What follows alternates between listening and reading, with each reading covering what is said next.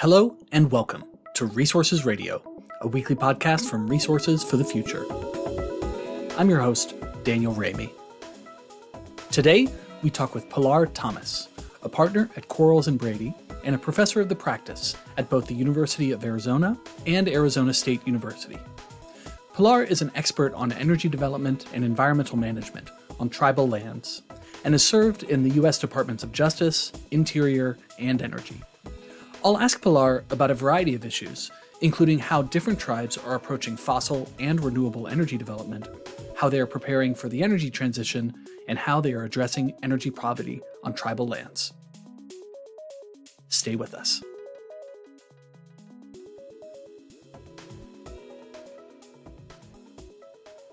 Okay, Pilar Thomas, thank you so much for joining us today on Resources Radio. It's great to be here. So, Pilar, we're going to talk about your work on Indian energy law and tribal environmental and natural resource management, and I'm really fascinated for the conversation.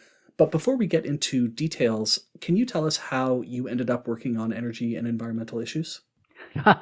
So it's like a lot of things that happen to me in life. I just kind of say, hey, that looks really interesting. Let me go try and do that for a little while. I'm a lawyer, but the law is my second career. I had a first career in financial services, and so decided to go back to law school and work for my tribe. I'm a member of the Pasquayaqui tribe based out of Tucson, Arizona, although we have communities all in Arizona and in California. And my key interest was really to work with my tribe and other tribes around economic development opportunities. And in 2005, we had the Energy Policy Act of 2005 got enacted, and all of a sudden the federal government was doing things out of the Department of Energy and the Department of Interior around tribal energy and around tribal clean energy. At the same time, here in Arizona, the governor, Napolitano at the time, was also very engaged with tribes around energy development opportunities. And, most tribes in Arizona, their big economic endeavor is gaming. And while I practiced gaming and worked with my tribe on gaming issues and other tribes, when I looked around and saw this new renewable energy that had the federal government working with tribes more, and nobody else working on that, all I could think of was, well, there's a lot of sun in Arizona, and solar looks pretty cool. Why don't we all have solar panels? And so I've made it my life's mission to have a solar panel on every rooftop in Indian country, because to me, solar panels should be like refrigerators. So that's how I got into it. That's so interesting. Well, they should be like refrigerators, I imagine, because everyone should have one. Not everyone should have be cold, one. Yeah, right? It's your solar panels should be just another appliance that you have to have. That's really interesting. So let's talk about that work now, and we're going to touch on clean energy in a couple of minutes. But first, I want to ask you to start talking about fossil energy development. So, as some of our listeners probably know, there are 574 federally recognized American Indian and Native Alaskan tribes. And sometimes, again, from my reading of the news and opinion pieces, occasionally people will make the implicit argument that all tribes are opposed to fossil energy development, whether it's coal, oil, and gas. But of course, it's more complicated than that. So can you help us understand the variation in attitudes that different tribes might take towards fossil energy production on their lands? Yes, so I think most tribes that have oil and gas resources actually have developed those resources. And a part of that is kind of a legacy of oil and gas development on Indian lands that was really promoted by the federal government back at the turn of, not this century, the last century. So the late 1800s, early 1900s, when oil and gas was discovered on Osage lands, for example, in Oklahoma, southern Colorado, the southern Utes and the Ute Mountain Utes. So, and much of that development promoted by the federal government itself. And certainly as a way to raise revenue for tribes, for them to use their resources And so that legacy investment and participation in the oil and gas industry has just remained. As long as there's paying quantities of oil and gas leases will be in effect on Indian lands. So there aren't, frankly, there aren't that I'm aware of, with a handful, maybe one or two tribes that have oil and gas resources and refuse to develop them. Everybody else, every other tribe, and there aren't that many, it's maybe a dozen at the most tribes that have recoverable and exploitable oil and gas deposits. Now, of course, the fracking, hydraulic fracturing technology, horizontal drilling technology has increased the recoverability of deposits, or made certain deposits actually recoverable now where they weren't before. So that has extended the life of those opportunities for tribes. But I think for the most part, tribes that have oil and gas development support it. They make a lot of money off of it. It helps them government revenues for their tribal government to provide, programs and services, and develop their communities and develop their economies. So those tribes are very keenly aware of how important those resources are to them and continue to take advantage of them. Other tribes, for example, like Southern Ute, have expanded beyond the reservation borders to get into oil and gas development off reservation land. So they've leveraged their expertise in oil and gas development and operations, and now invest in offshore oil and gas development in the Gulf of Mexico. They're in pipeline distribution and pipeline ownership. So they're taking advantage of the midstream part of that. And so you do have a handful of tribes like Southern Ute who will go out and parry their expertise out off the reservation, and doing that business, and engage in that business in the non-Indian world, as we would say. Right.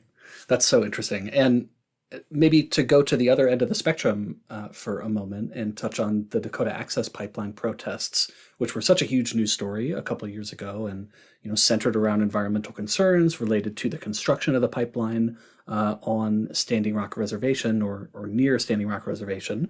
Can you give us a sense of how important those protests were in terms of galvanizing different tribes from across the country to protest that pipeline? And then, in addition, what, if any, lasting effects you think it will have or is having today?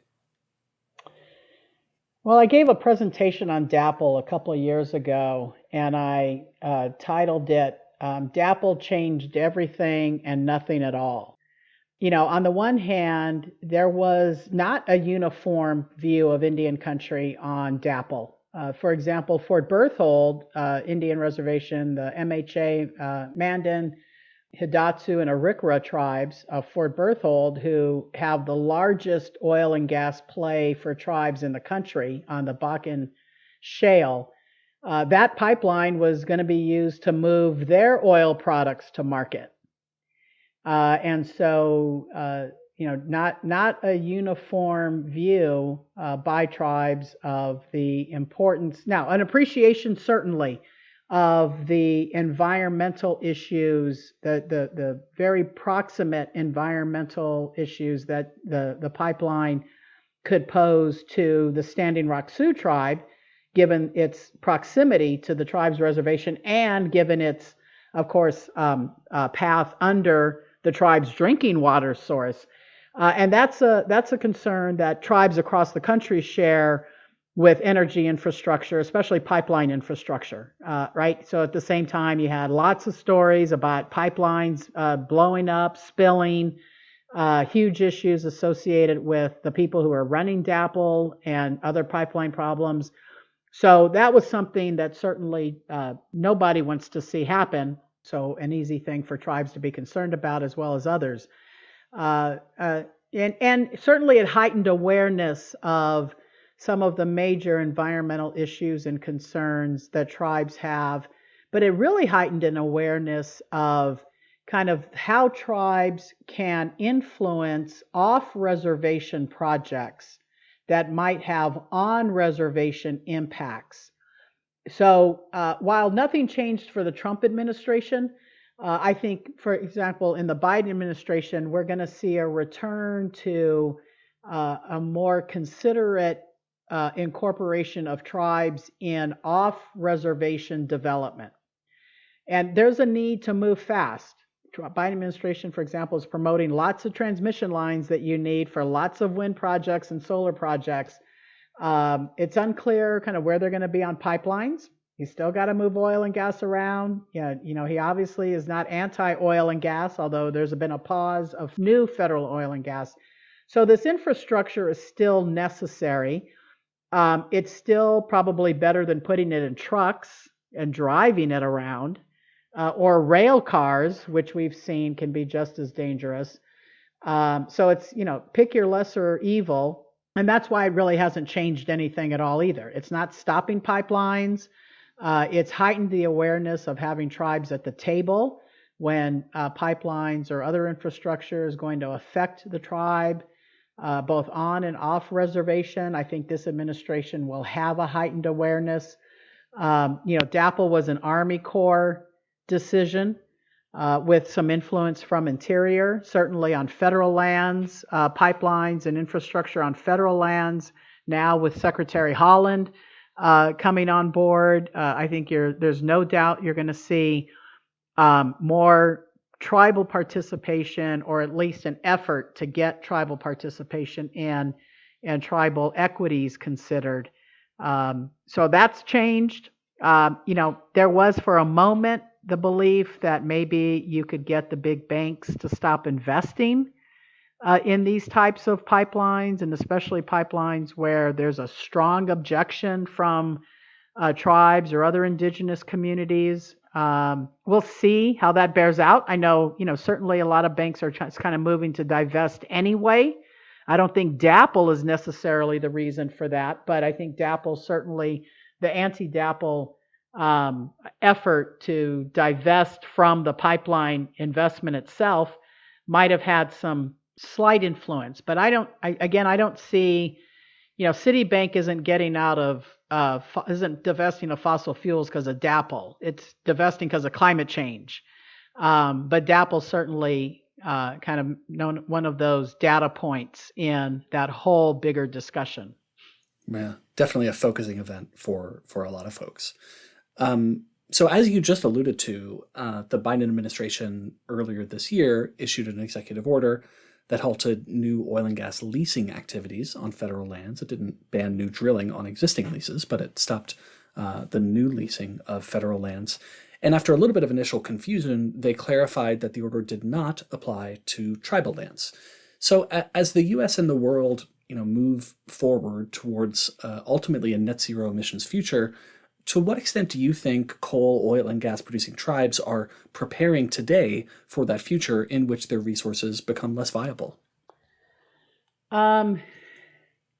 It's hard to tell, for example. I do think that Navajo, for example, which is a heavy reliance on coal, NGS has shut down, Navajo Generating Station is shut down. APS has announced that they're going to get out of the Four Corners power plant, which uses coal from Navajo lands. In fact, Navajo stood up a coal mining company. It is entitled the Navajo Transitional Energy Company. So that company is charged to look at how do we get off of coal, and so it wouldn't surprise me that, given now certainly NGS shut down, APS about to shut down Four Corners, that there isn't a heightened need for that company and other parts of Navajo. The utility authority has stood up a 50 megawatt solar project. Lots of people running around Navajo trying to figure out how to do solar projects, especially in the area of the NGS power lines. So you'll see, a tribe like Navajo start to make the transition quickly, but they're forced to make that transition, right? The oil and gas tribes might take the same path. We'll see. Southern Ute, on the other hand, has an investment arm that has looked at investing in renewable energy projects. They have done some smaller scale renewable energy solar projects on their reservation, 1-2 megawatt projects to start to at least move the reservation itself.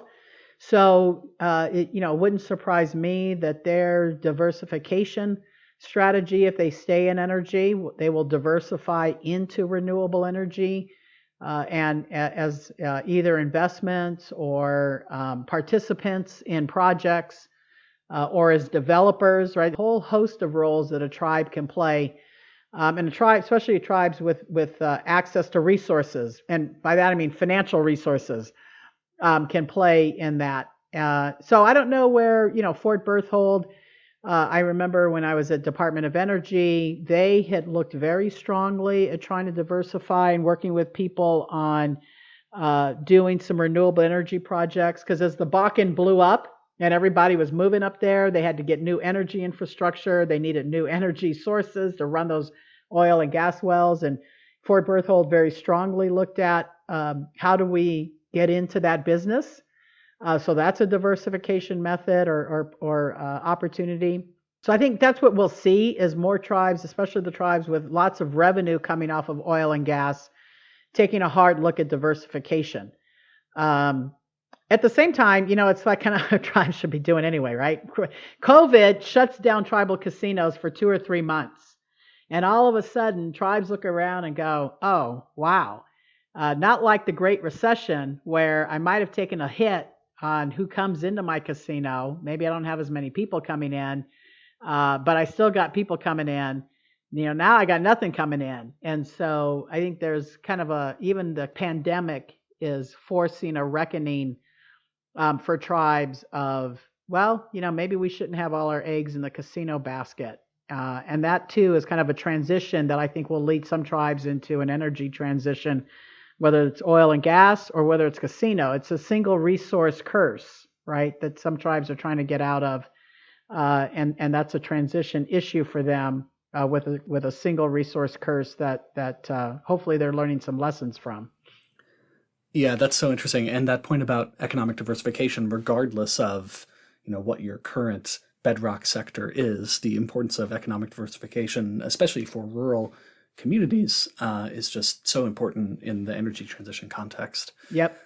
One, a related question as we're talking about energy transition is the issue of renewable energy development on tribal lands. And, you're an expert on this. And as wind and solar development, there has been some development on tribal lands, but it's been relatively slow compared to, let's say, privately owned lands and compared to the amount of available wind and solar resources that tribes have technical access to. So can you help us understand a little bit why wind and solar development in particular has proceeded relatively slowly on tribal lands? Well, I think if you're talking about big wind and big solar, there have been, your typical barriers to development. So you've got to have land in the right place. You've got to have access to the transmission system to get the power to the load centers. And so the tribes still, of course, have those same hurdles to overcome. For the tribes that do have great resources and access to transmission and can get to a load center, then you tend to see that development happening. So the wind project down at Campo, band of Kumeyaay Indians outside of San Diego, 55 megawatt wind.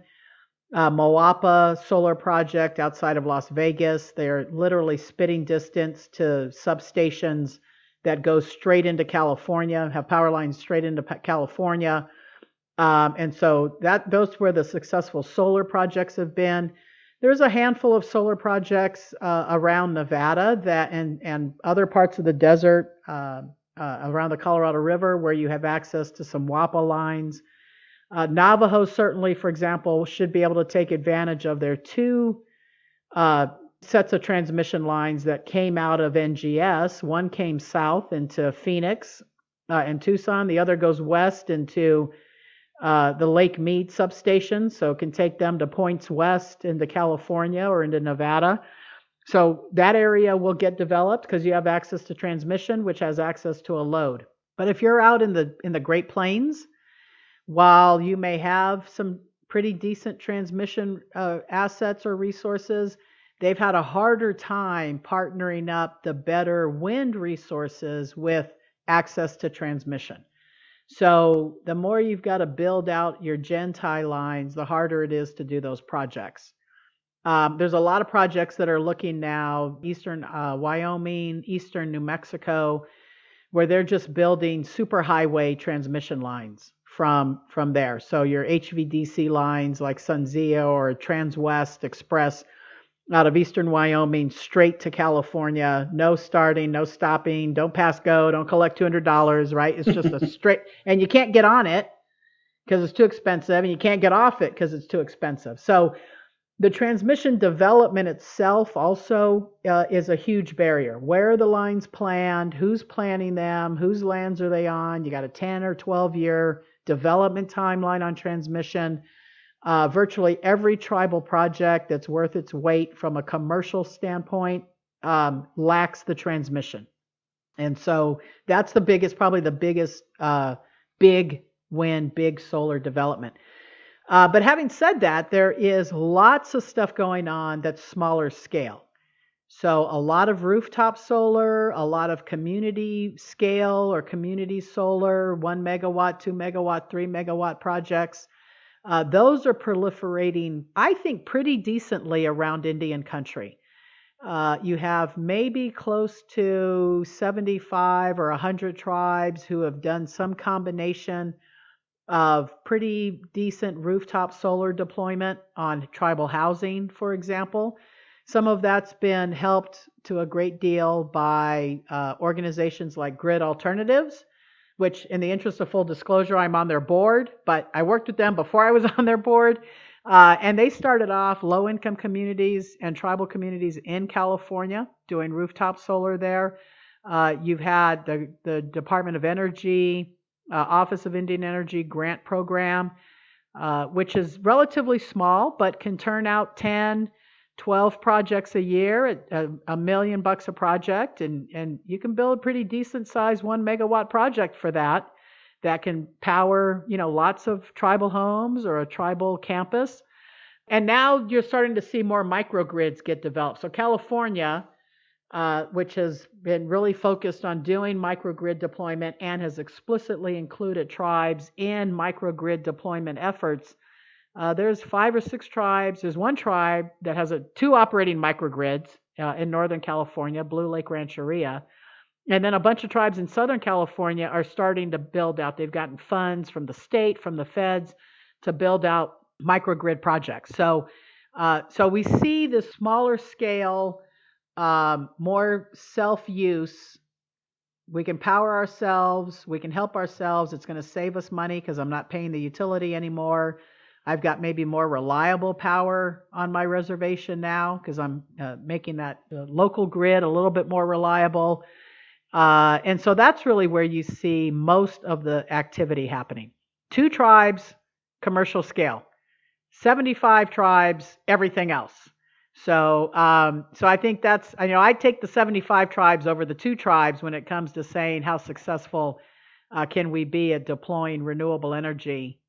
It's certainly more beneficial to tribal members, for example, to have solar panels on their rooftops because they're the ones paying the electric bill. And so you get buy-in as well from your tribal community that solar projects or small wind projects are good for the community because they see the immediate benefits. If you've got net metering and my bill goes to 0 because the solar project is producing all my power for me, versus, say, the same tribe does a 20 megawatt wind project or 50 megawatt wind project, and the tribe itself will collect rent, and it might even collect some taxes, but the tribal members don't directly see benefit from that, except however the tribal government benefits them. And there are lots of tribes that had lots of commercial scale projects going. They're hard, they're complicated, you need tax credits, so the tribe can't own it. Some of those take a long time, and tribal members start going, well, wait a minute, where is everything, and how are we going to benefit? And I've seen enough of those projects die on the vine, not because tribal leadership didn't want to keep doing it or there wasn't a hard effort to get it done, but because the tribal members go, we don't understand this. You're going to use 2,000 acres of our land to do a project that we're not seeing any benefit out of. So, you have some of that resistance from tribal communities. On the other hand, you put rooftop solar on all their houses, and they go, oh, now I understand it. Okay, I don't have a bill. So that's why you started to see a movement to smaller projects as well, because there was a need to make sure that the tribal membership was directly benefiting. Right. That's so interesting. And it plays into another question that I wanted to ask you about, which is this question of energy poverty on tribal lands. So obviously some tribes are quite wealthy, some tribes much less so. And so for the tribes where energy poverty is a major issue, can you help us understand what some of the causes are and also how things like deploying solar on rooftops can help address the problem? Yeah, so some of the bigger challenges around energy poverty on tribal lands really have to do mostly with infrastructure and a lack of infrastructure investment. Lots of tribes sit, for example, in rural co-op systems, and rural cooperatives, nonprofit, trying to keep costs down, don't always stay up to date on the latest grid technology, for example, don't always invest in their grid mechanisms. And so there are a lot of tribes sitting in those systems who have very unreliable power. That to me is an energy poverty issue, just the same as tribes that aren't electrified at all, or parts of tribal reservations that don't have power at all. So whether it's no grid or a poor grid, that creates it to me an energy poverty challenge. That's I don't have access to reliable, affordable energy. And so if I don't have access to reliable and affordable energy, I've got an energy equity issue. So what can tribes do to mitigate that energy poverty, that energy equity issue?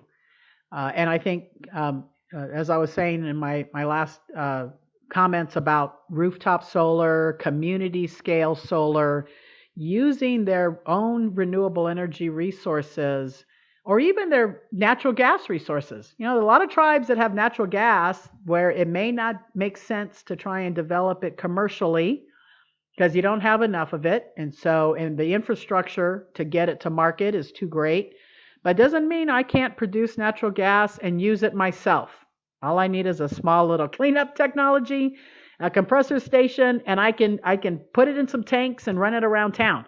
So it's not even just clean energy. That there are a lot of tribes with their own resources that if they use them, whether it's biomass resources that I can turn into wood chips, or that I can gasify and turn into power, or whether it's the sun or the wind, or I've got water. There's lots of opportunities to use our own resources to power and heat and transport ourselves. And so to the extent that we Indian country have been relying on others to do that for us, that will, in many cases, result in energy poverty or energy inequity, because others look at it as a business and say, well, I can't make any money on selling power to the tribe or paying to keep the grid updated. So I'm not going to invest in grid updates. Or you might have, IOUs who look at everybody as a ratepayer, and will invest in those parts of their infrastructure where there's, the ratepayers are going to pay their bills. Right. And IOUs, just sorry to interrupt, but IOUs being investor-owned utilities. Right. Yeah. Sorry. Acronym alert. Sorry.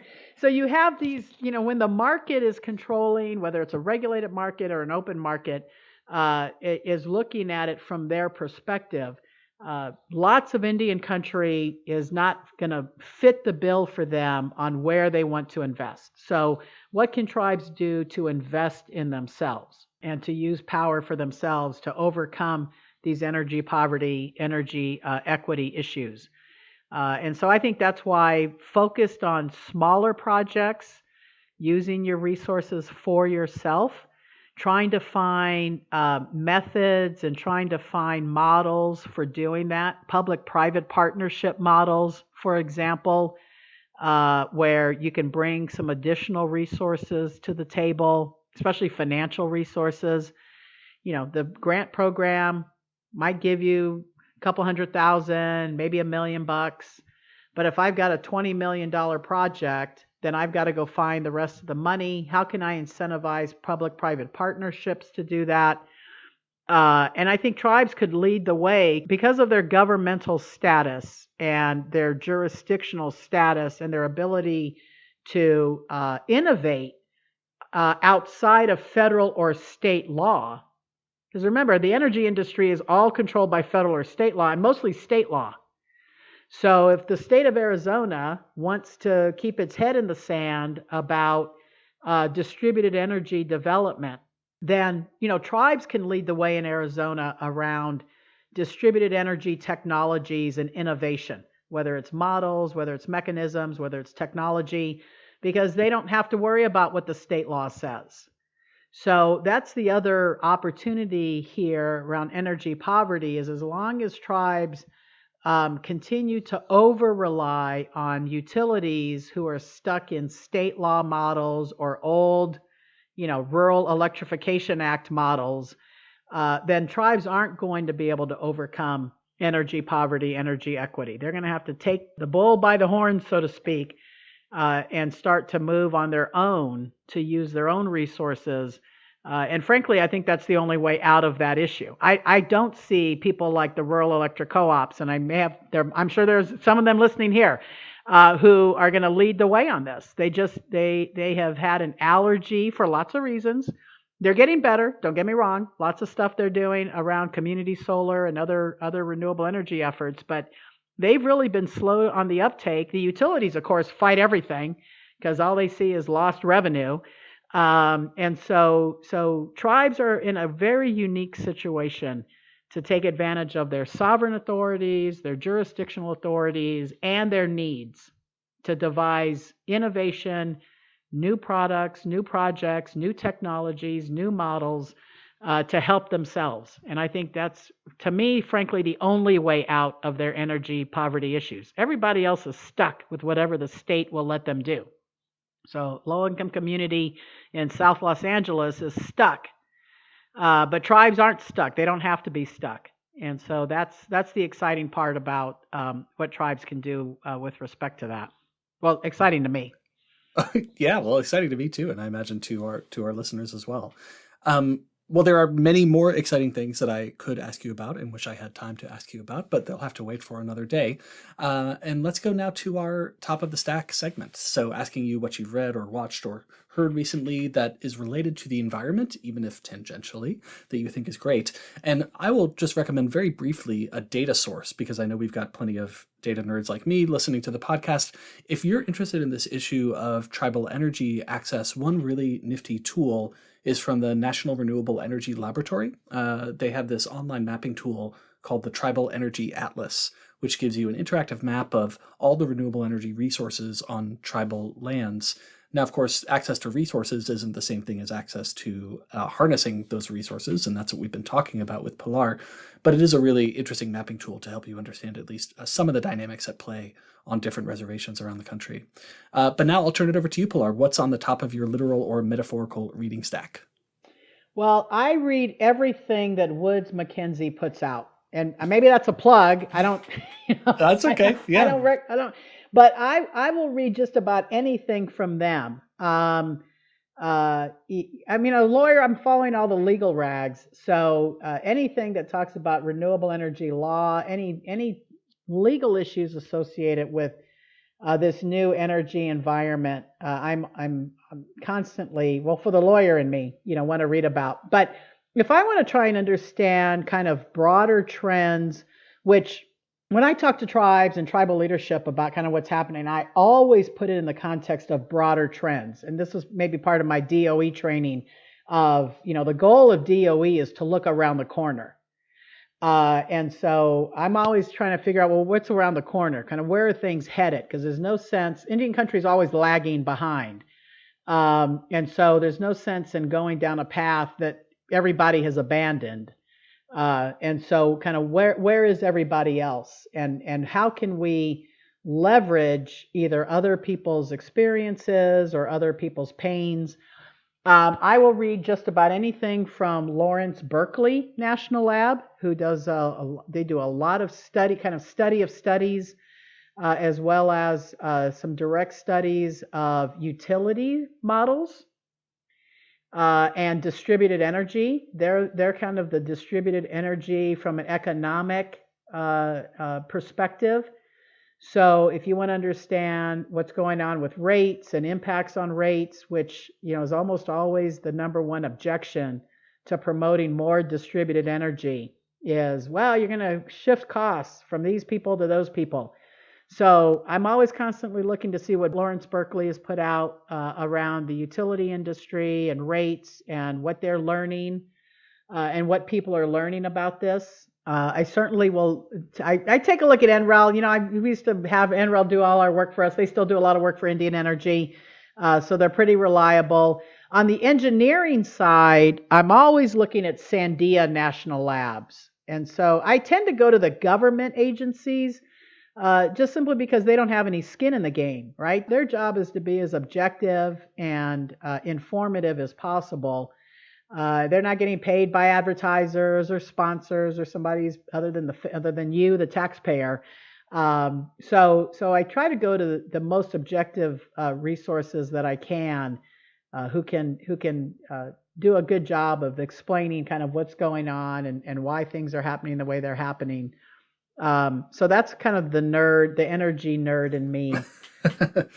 That's great. And really fascinating recommendations. Lots of reading for our listeners to catch up on. So Pilar Thomas, once again, thank you so much for joining us today on Resources Radio. We really appreciate it. I appreciate the time. Thank you. Thank you for the invitation. Great to talk to you guys. You've been listening to Resources Radio. Learn how to support Resources for the Future at rff.org/support. If you have a minute, we'd really appreciate you leaving us a rating or a comment on your podcast platform of choice. Also, feel free to send us your suggestions for future episodes.